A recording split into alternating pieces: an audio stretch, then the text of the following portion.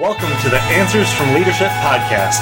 I'm your host, Joseph Lalone. In each episode, you'll hear from leaders across the world. You'll hear their struggles, their thoughts on leadership, and a parting word of wisdom from each guest. Are you ready to hear Answers from Leadership? I hope you are, because it's coming at you right now.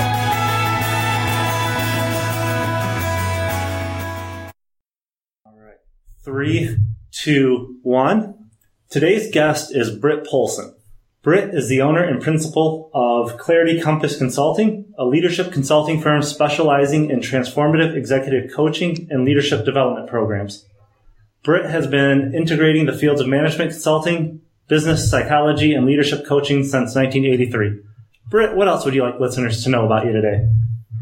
I'd like to have them know that even though I'm doing business work and leadership consulting work, that my overall approach is a depth psychological approach. It's highly cognitive, but it's also really looking at the depth of a person. I start kind of at the surface cognitive level, but we work down to kind of deeper levels of understanding the world. And how would you define leadership? I define leadership of making a significant difference that wouldn't have been there otherwise. So there's an outcome that's there that wouldn't have been there if you hadn't exerted your influence. And you have a new book, The Clarity Compass. One of the benefits readers should receive from reading The Clarity Compass is the ability to have more creative conversations. What is a creative conversation? Yeah. A creative conversation is one where we're actually opening up to possibilities. The idea is that usually we come into conversations and I have my intention for the outcome and you have your intention for the outcome in terms that's usually pretty specific. And I'm trying to negotiate with you in terms of trying to get my outcome and you're trying to get your outcome. The creative conversation is really open to a third conversation. It's a conversation about how we can mutually collaborate to create new possibilities. There's an invitation of imagination and an openness to outcomes that we hadn't thought of before. And a lot of people are talking about crucial conversations or critical conversations or fierce conversations. Those are all great. The challenge I have with those is that the connotation is already one where there is something conflictual, that we're already oriented to something tense and something that needs to be worked out, where the creative conversation is inviting us to be on the same team and come up with a new solution. So that's how it differs from those other conversations. Mm-hmm. But why is a creative conversation important? The reason it's important is that the other kinds of conversations keep us kind of stuck in a me-you, where this kind of conversation has us come together and actually think of new possibilities. It's kind of a thesis, antithesis, synthesis. Or Jung would talk about holding the tensions of polarities, and as he called it, the transcendent function. Jung was referring to there's a third outcome that we're creating that is neither the first two polarities, but something that's new and improved. So there tends to be a creativity and energy and a vitality that's infused into the conversation and coming up with a direction that people hadn't thought of before. Yeah. And how can a leader have a creative conversation? Yeah. So a lot of the Clarity Compass is based on two polarities, intentions to action and facts versus stories. So even already I've talked a lot about intentions. And so just having the intention going into the conversation of you and I are on the same team, we're actually in an exploration as opposed to a dichotomy or a conflict. Is one of the predecessors of having a creative conversation is actually the intention to be creative together, is to invite imagination into the conversation is a good start. A second piece is a whole piece about reality maps, and that's a key underpinning of the work that I do. Is that we don't see reality for how it is. We see it as our own belief system, or what I said again, calling reality maps. And in those reality maps that represent reality, we have blind spots. If I, as a leader, go into the conversation acknowledging I have blind spots, reality is just too complex for me to hold all of the truth in one mind. And then I go into the conversation with a curiosity about how, Joe, you and I are talking, how you can help illuminate a blind spot of mine And that can help free us up to have a different kind of conversation where I'm not coming in being right. I'm coming in being curious and open to new possibilities. So it sounds like it's a lot about being intentional in what you want out of the conversation. Yeah. I think that I'm hesitant to say this, but I do end up saying it frequently, is I do see us as largely automatons, where we have these preset reality maps, and it's just like we're all set with how we see the world, and then it's just like, go. You know, how you started this interview was like 1, 2, 3, go. And it's kind of, that's what it is. I have these reality maps, and it's 1, 2, 3, and we're off. And I'm just playing these preset tapes, these reality maps. And so it's to wake us up a little bit about being really more consciously intentional, so that I'm just not playing out the reality maps that have already got in there, but I'm waking up to, okay, how can this be different? How can we be surprised by this conversation? One thing I want to go back to, when I first asked you why creative conversations are important, I believe you said that you have to go in as a team. You're congruent in your thinking and what you want. Can you go and have a creative conversation if you view the other person as, say, an adversary? Good. I like that question, in that if as soon as you're viewing them as an adversary, you're already out of a creative conversation. In a sense, the creative conversation is an invitation to see them as a collaborator. Now, where that question leads typically is people say, yeah, but they're just people that you just can't get them to listen. They're just stuck. And that's true. So one of the things I say with the Clarity Compass and creative conversations is there's no guarantee you're going to get either the outcome you want, especially, or even a positive outcome. It just increases the likelihood, meaning that having a creative conversation increases the probability that you're going to have a conversation that moves. So you can't always change how the other person is, but you can change how you're seeing them as an adversary. And as soon as you start shifting your perspective from adversary to potential collaborator, curiosity, possibility, what can I learn, then you're starting to shift the very context of the conversation. And for some leaders, that's probably pretty hard to do. You've just been in a heated argument with, one of your coworkers or business partners. Even though you're working together, you may still have that, they're my enemy right now. Yeah. Do you have any tips on getting out of that mindset? Yeah, because usually that's a pretty visceral place. When you're talking about at that level, it's usually, my breathing is short or shallow. My pulse is starting to race.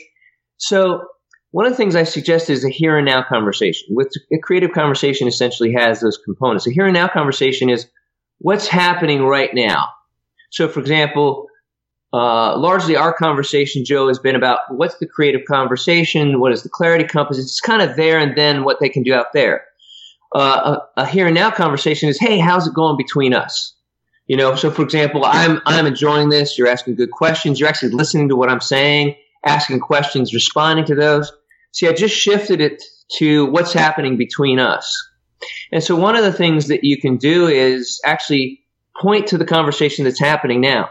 I just had a client this week because I talked to him about here and now conversations, and he came back and he said, his executive is very proud. He's trying these new things, and he's like, "Ooh, I tried the here and now conversation."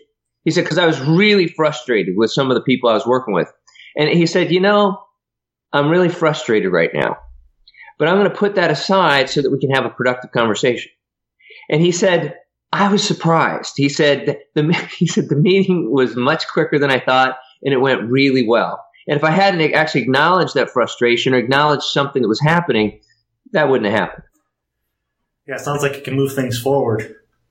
Yeah. I think so many times we're just trying to push the agenda forward that the agenda creates the conflict, where the here and now is like, what's getting in our way of actually moving forward? Are we seeing each other as adversaries, or there's just tension here, or, what's the primary intention for our meeting? What are we really trying to get out of this meeting? It invites people to step back and say, yeah, what are we doing? It's in a sense, it's a step back so that we can move forward. What's something a leader should be looking for when he's having these kind of conversations? Two sides. Emotional intelligence is two parts. One is being aware of myself and managing myself, as well as being aware of you and not managing you, but trying to collaborate with you. So those two things, myself and you, having some awareness around that conversation. How open am I being? Am I just, so as I'm in the conversation and watching myself, am I just trying to drive my point home and just trying to get you to listen? Joe, if I just get you to understand, then this conversation would go so much better. If that's where you're coming from, you're not having a creative conversation. And then the second is, how open is the other person? Am I being in such a way? Am I engaging in such a way that I'm actually opening the other person, or are they getting more and more defensive? And if they're getting more defensive, then I'm probably not having a creative conversation. If you notice your conversation partner getting more defensive, how would you guide them or encourage them more in that creative conversation?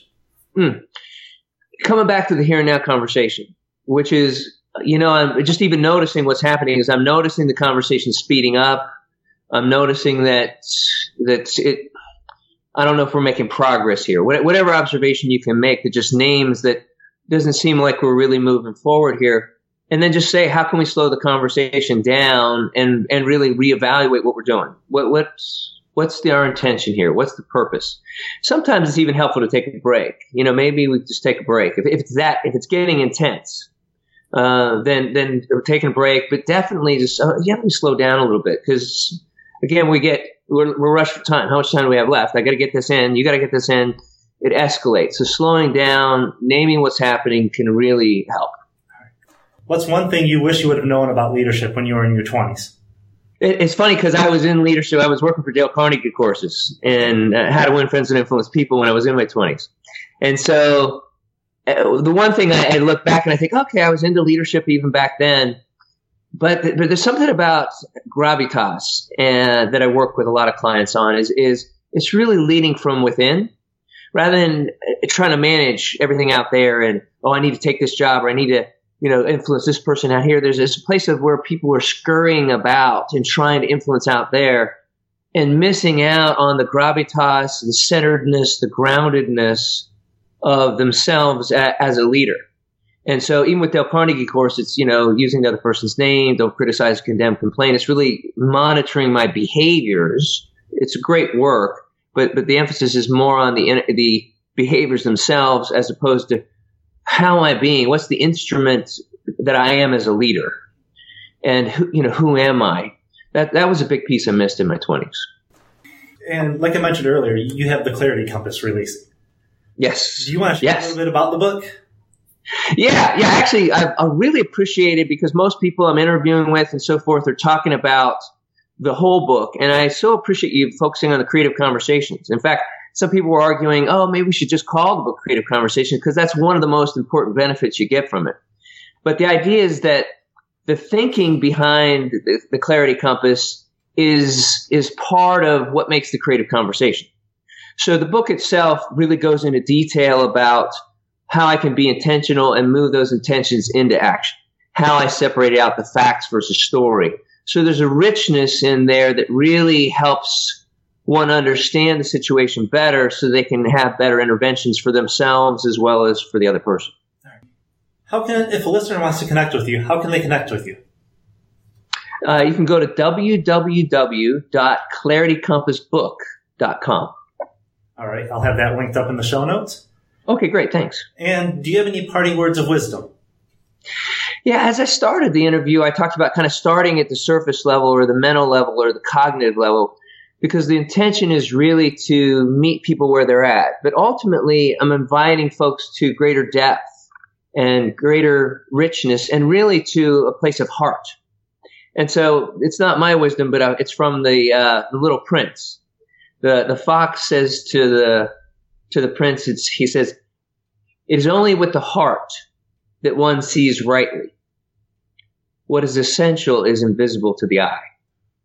And that's to me one of the wisest things I've ever heard. It's an invitation to a place of heart and depth and the richness of what it means to be a human being. And I think ultimately, even though we can be mental and cognitive and come up with a framework like I have, ultimately it's bringing us to the greater depth of who we are. I love those parting words. Oh, thanks. Didn't that just get made into a Netflix movie? I believe. Yeah, yes. I think it just came out just at the end of this last year. Yeah, I actually haven't seen it. I've seen all the old ones, read the book, and people have been telling me about it, so I'm looking forward to seeing it. Yeah, just seen. When you said that, I was like, I think I've seen pictures of it on Netflix. So yeah. It's supposed to be pretty good. Yeah. All right, Britt. Well, thank you for joining us today and sharing how to have creative conversations. Appreciate your time. Yeah, Joe, it's been great being on the call. Thanks for all your great questions. Thank you for listening to episode 33 of Answers from Leadership. I hope you enjoyed our guest, Brit Poulson, and our conversation on how to have creative conversations. To get the show notes for this episode, go to jmlalonde.com/033. There you'll find notes from the episode, tweetable quotes, and links to subscribe to Answers from Leadership. If you enjoyed this episode, would you share it with someone you think would benefit from this conversation? Please let me know when you share this episode by sending me a message at joe@jmlalonde.com. And we can't forget to thank our sponsor, Audible. They're the leading provider of digital audiobooks. For listeners of Answers from Leadership, Audible is offering a free 30-day trial along with one free audiobook download. Go to audibletrial.com/answers to claim your trial. Until next time, continue to lead well.